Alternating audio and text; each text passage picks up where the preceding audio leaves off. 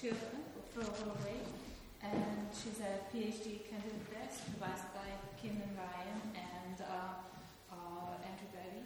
And she's currently researching Shakespeare and ontology, and her secondary interests in Japanese translations of Shakespeare. I'd first like to thank the organisers for this opportunity and for arranging an event with such a relevant topic, because it really does strike me how interested Shakespeare is with liminal spaces. You could think of the threshold between the play and real life, or the threshold between fantasy and reality, the spatial threshold between forest and civilization in plays like A Midsummer Night's Dream or Timon of Athens, or even more metaphysical thresholds like the threshold between the world of the fairies and the world of the human in A Midsummer Night's Dream. And, of course, of all of the things that everyone has been talking about today, all of these thresholds. So the topics are pretty much endless. You could have a conference like this every week, I'm sure, and we'll still have speakers. But thresholds, liminality, borderlines, boundaries, the demarcation of many of these things can be sketchy. Where does the candle end and the flame begin? Where do I end and you begin? Where does life end and death begin?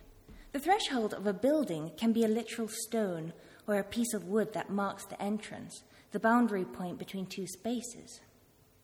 The threshold in an experimental situation is the point at which a reaction starts to have an effect. With metaphysical situations, it's often harder to define where one state ends and the other begins. When is something just or unjust? How do we know? Presumably, a liminal or threshold moment would capture the moment between these two states. But of the threshold moments and liminal spaces in Shakespeare's plays, what interests me most is the threshold between being and not being, because it's something that Shakespeare dwells on particularly in his plays. Just think of all of the instances that involve suicide or a temporary death-like state. Shakespeare even suggests that being itself is a threshold between two states of non-being in Prospero's famous lines from The Tempest. We are such stuff as dreams are made on, and our little life is rounded with a sleep. It is life that is the anomaly. Non-being is the more usual state of things. If this is the case, then everything that Shakespeare presents as living is in a threshold between being and non-being. The moment between life and death might even be a threshold of a threshold. With life and death, the threshold is both physical and metaphysical. I know when one is dead and when one lives, says Lear when Cordelia dies.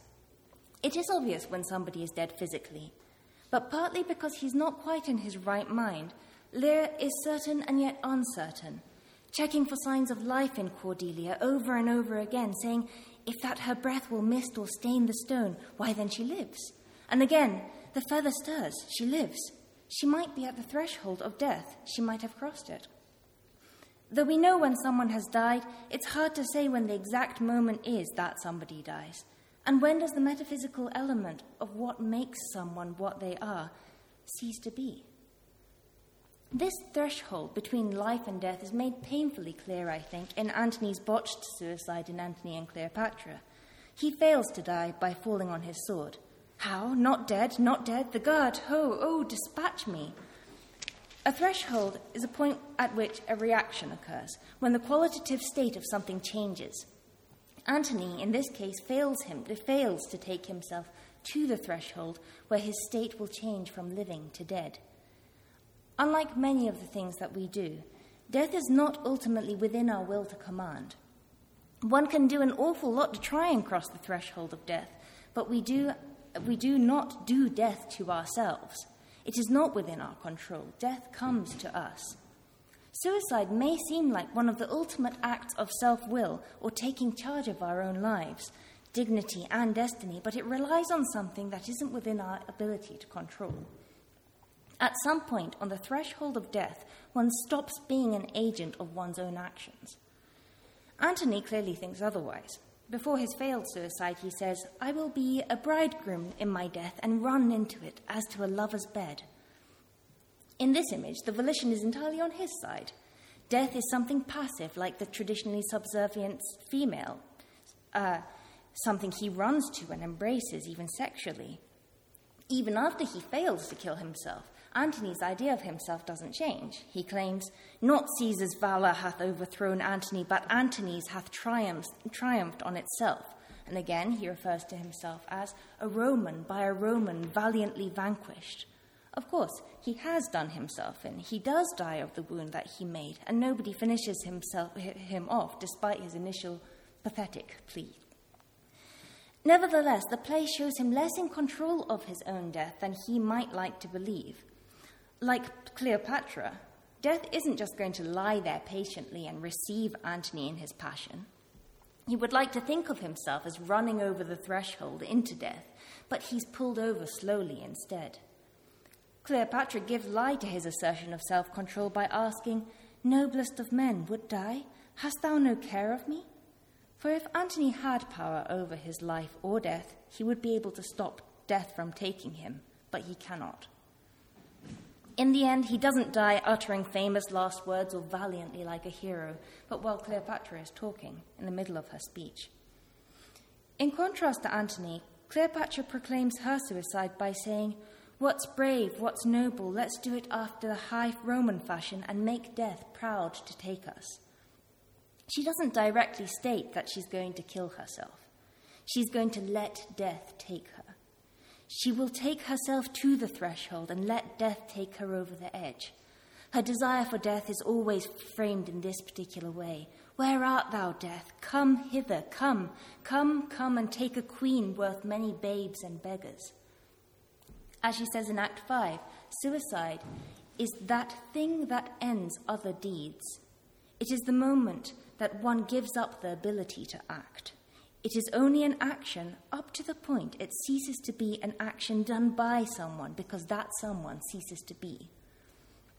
This uncontrollability of the transition from life to death is one of the things that haunts Hamlet in his to be or not to be soliloquy on a theoretical level. Hamlet can only think about what it means not to be as a negation of what is. Not to be is to take arms against a sea of troubles and by opposing end them. It is the ending of what is. Hamlet imagines acting to end what is, but he cannot go beyond it into what is not. It is a threshold he cannot cross in his mind. In an attempt to describe the state after his act of ending what is, Hamlet equates to die with to sleep no more. But trying to cross the threshold of death in his imagination, he ends up drawing on familiar states of being, in this case sleep. His is a description of death from the outside, you might say, because it's to the living onlooker that the dead look like they're sleeping. And thinking about sleep is the closest Hamlet can get to imagining himself in that state. He goes on, to die, to sleep, perchance to dream. His imagination stretches into the afterlife, to being after death. As Brian Cummings says, it is the continuation of existence after death that is the most frightening possibility. Non-existence is the release, the dissolution of the body from its torments of being. Hamlet cannot escape from existence and all it entails, even in his conception of death. Ultimately, Hamlet can't imagine himself in a state of non-being. The threshold between life and death can't be crossed in his mind, because the moment when he might understand non-being is the moment when he would cease to be able to understand anything. But being who he is, Hamlet can't imagine himself becoming something he's not. But life and death is a rather limited notion of being and non-being. From the perspective of the one dying, death is the end of being, the transition from being to non-being. But for those who are left behind by the dead, there is still a sort of being in death. For King Lear, Cordelia's dead body is still Cordelia in some way. She has not suddenly stopped existing, yet she is not exactly what she was. Death is the moment when something ceases to be what makes it what it is. The dead Cordelia has existence in some form, but she is not meaningful as everything that made her Cordelia. This is especially noticeable in the case of plays like Romeo and Juliet or Cymbeline, where a character goes into a temporary state of death, where they are anything but lacking in meaning, since the plot depends on the device. The significance of the living person comes into perspective most of all when they have died, because the moment they lose the meaning they had is the moment their meaning becomes most apparent. So what is being? Being is something like meaningful presence, and non-being is the lack of any kind of manifestation, lack of presence. So non-being is similar but not the same as death. It's more akin to not having been born, because the only way to think about non-being, as Hamlet's soliloquy shows, is as a negation of being. A useful mediating point between being and non-being might be the idea of nothing, as Shakespeare uses the term, which is as neither being nor non-being, a kind of threshold space between the two, though naturally closer to being than non-being. If being is meaningful presence and non-being is the lack of presence, then nothing is non-meaningful presence or meaningful lack of presence. To put this more concretely, the dead have a sort of being even after death because their dead bodies still have a physical presence. But they are not meaningful in the way that living beings are. In contrast, those who no longer live but who are remembered have a sort of being involved in memory, a meaningful lack of presence. One can have being and not be a thing. This is no doubt one of the reasons that Hamlet is so obsessed with remembrance and memory, both for himself and his father. The king is a thing of nothing. In this sense, because, as Kantarovitz has shown in The King's Two Bodies, the king, as physical body, can die, but the meaningful being of what it is to be king continues and is embodied by another person. The king is nothing in the sense that it is not a thing, even though the physical body of the monarch is a thing. The king is dead. Long live the king. One way of thinking about nothing is by using the number 0, as you know, which was a newly discovered concept for the Elizabethans and one that Shakespeare dwells on. The 0 denotes nothingness, but it exists insofar as it's a manipulable symbol instead of something that doesn't exist at all. As the fool says to King Lear, "Thou art an O without a figure. I am better than thou art now. I am a fool. Thou art nothing."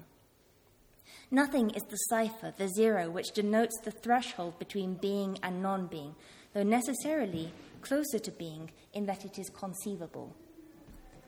Cumming says that when Hamlet says death is a consummation devoutly to be wished, he is thinking of what Richard II is thinking in his final soliloquy, being nothing.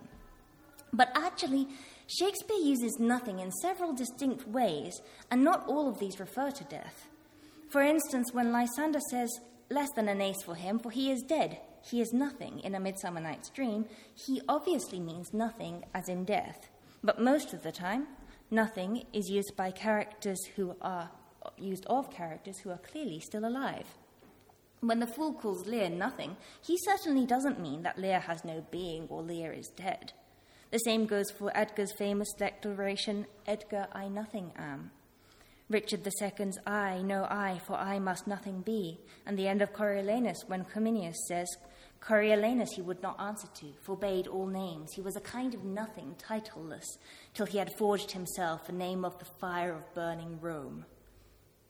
In these instances, nothing is not death. It is more like a state of meaninglessness, presence without significance. It's closer to the kind of nothing that a dead body is, because these characters are present. They have being, but they have ceased to be what made them what they were. This is especially clear in Richard II's case, because his nothing is the loss of kingship that defined him and the lack of any other way of understanding himself that would make his existence meaningful again. Being is always being something, so to be nothing contradicts one's essence. But by navigating this threshold space of being and non-being, Shakespeare exposes what it means to be something, to make sense.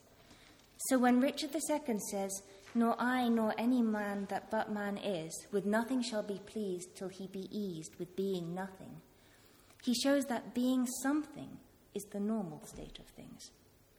But that this fact is only noticeable when one is nothing. It takes the suspension of meaning for one to realize that meaning was there to begin with. This is why Richard feels he needs to be eased with being nothing. Meaning becomes more meaningful in the light of nothingness, in light of the threshold between being and non-being. The concept of nothing brings me to my next point, because life is not the only thing that can be meaningfully present. For an actor, for instance, meaningful presence as a character depends on the framework of the play.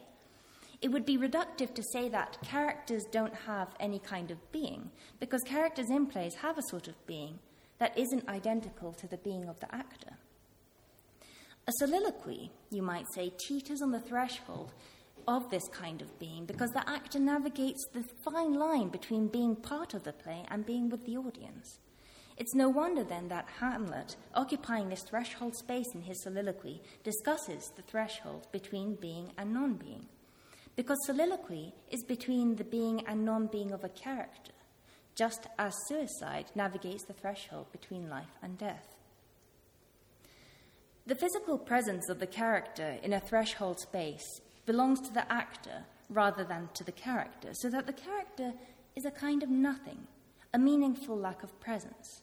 This is certainly the status that characters occupy in written text, where they share the same kind of existence as other fictional characters or memories of people who are no longer present. These beings are nothing. They are not things, but they are beings.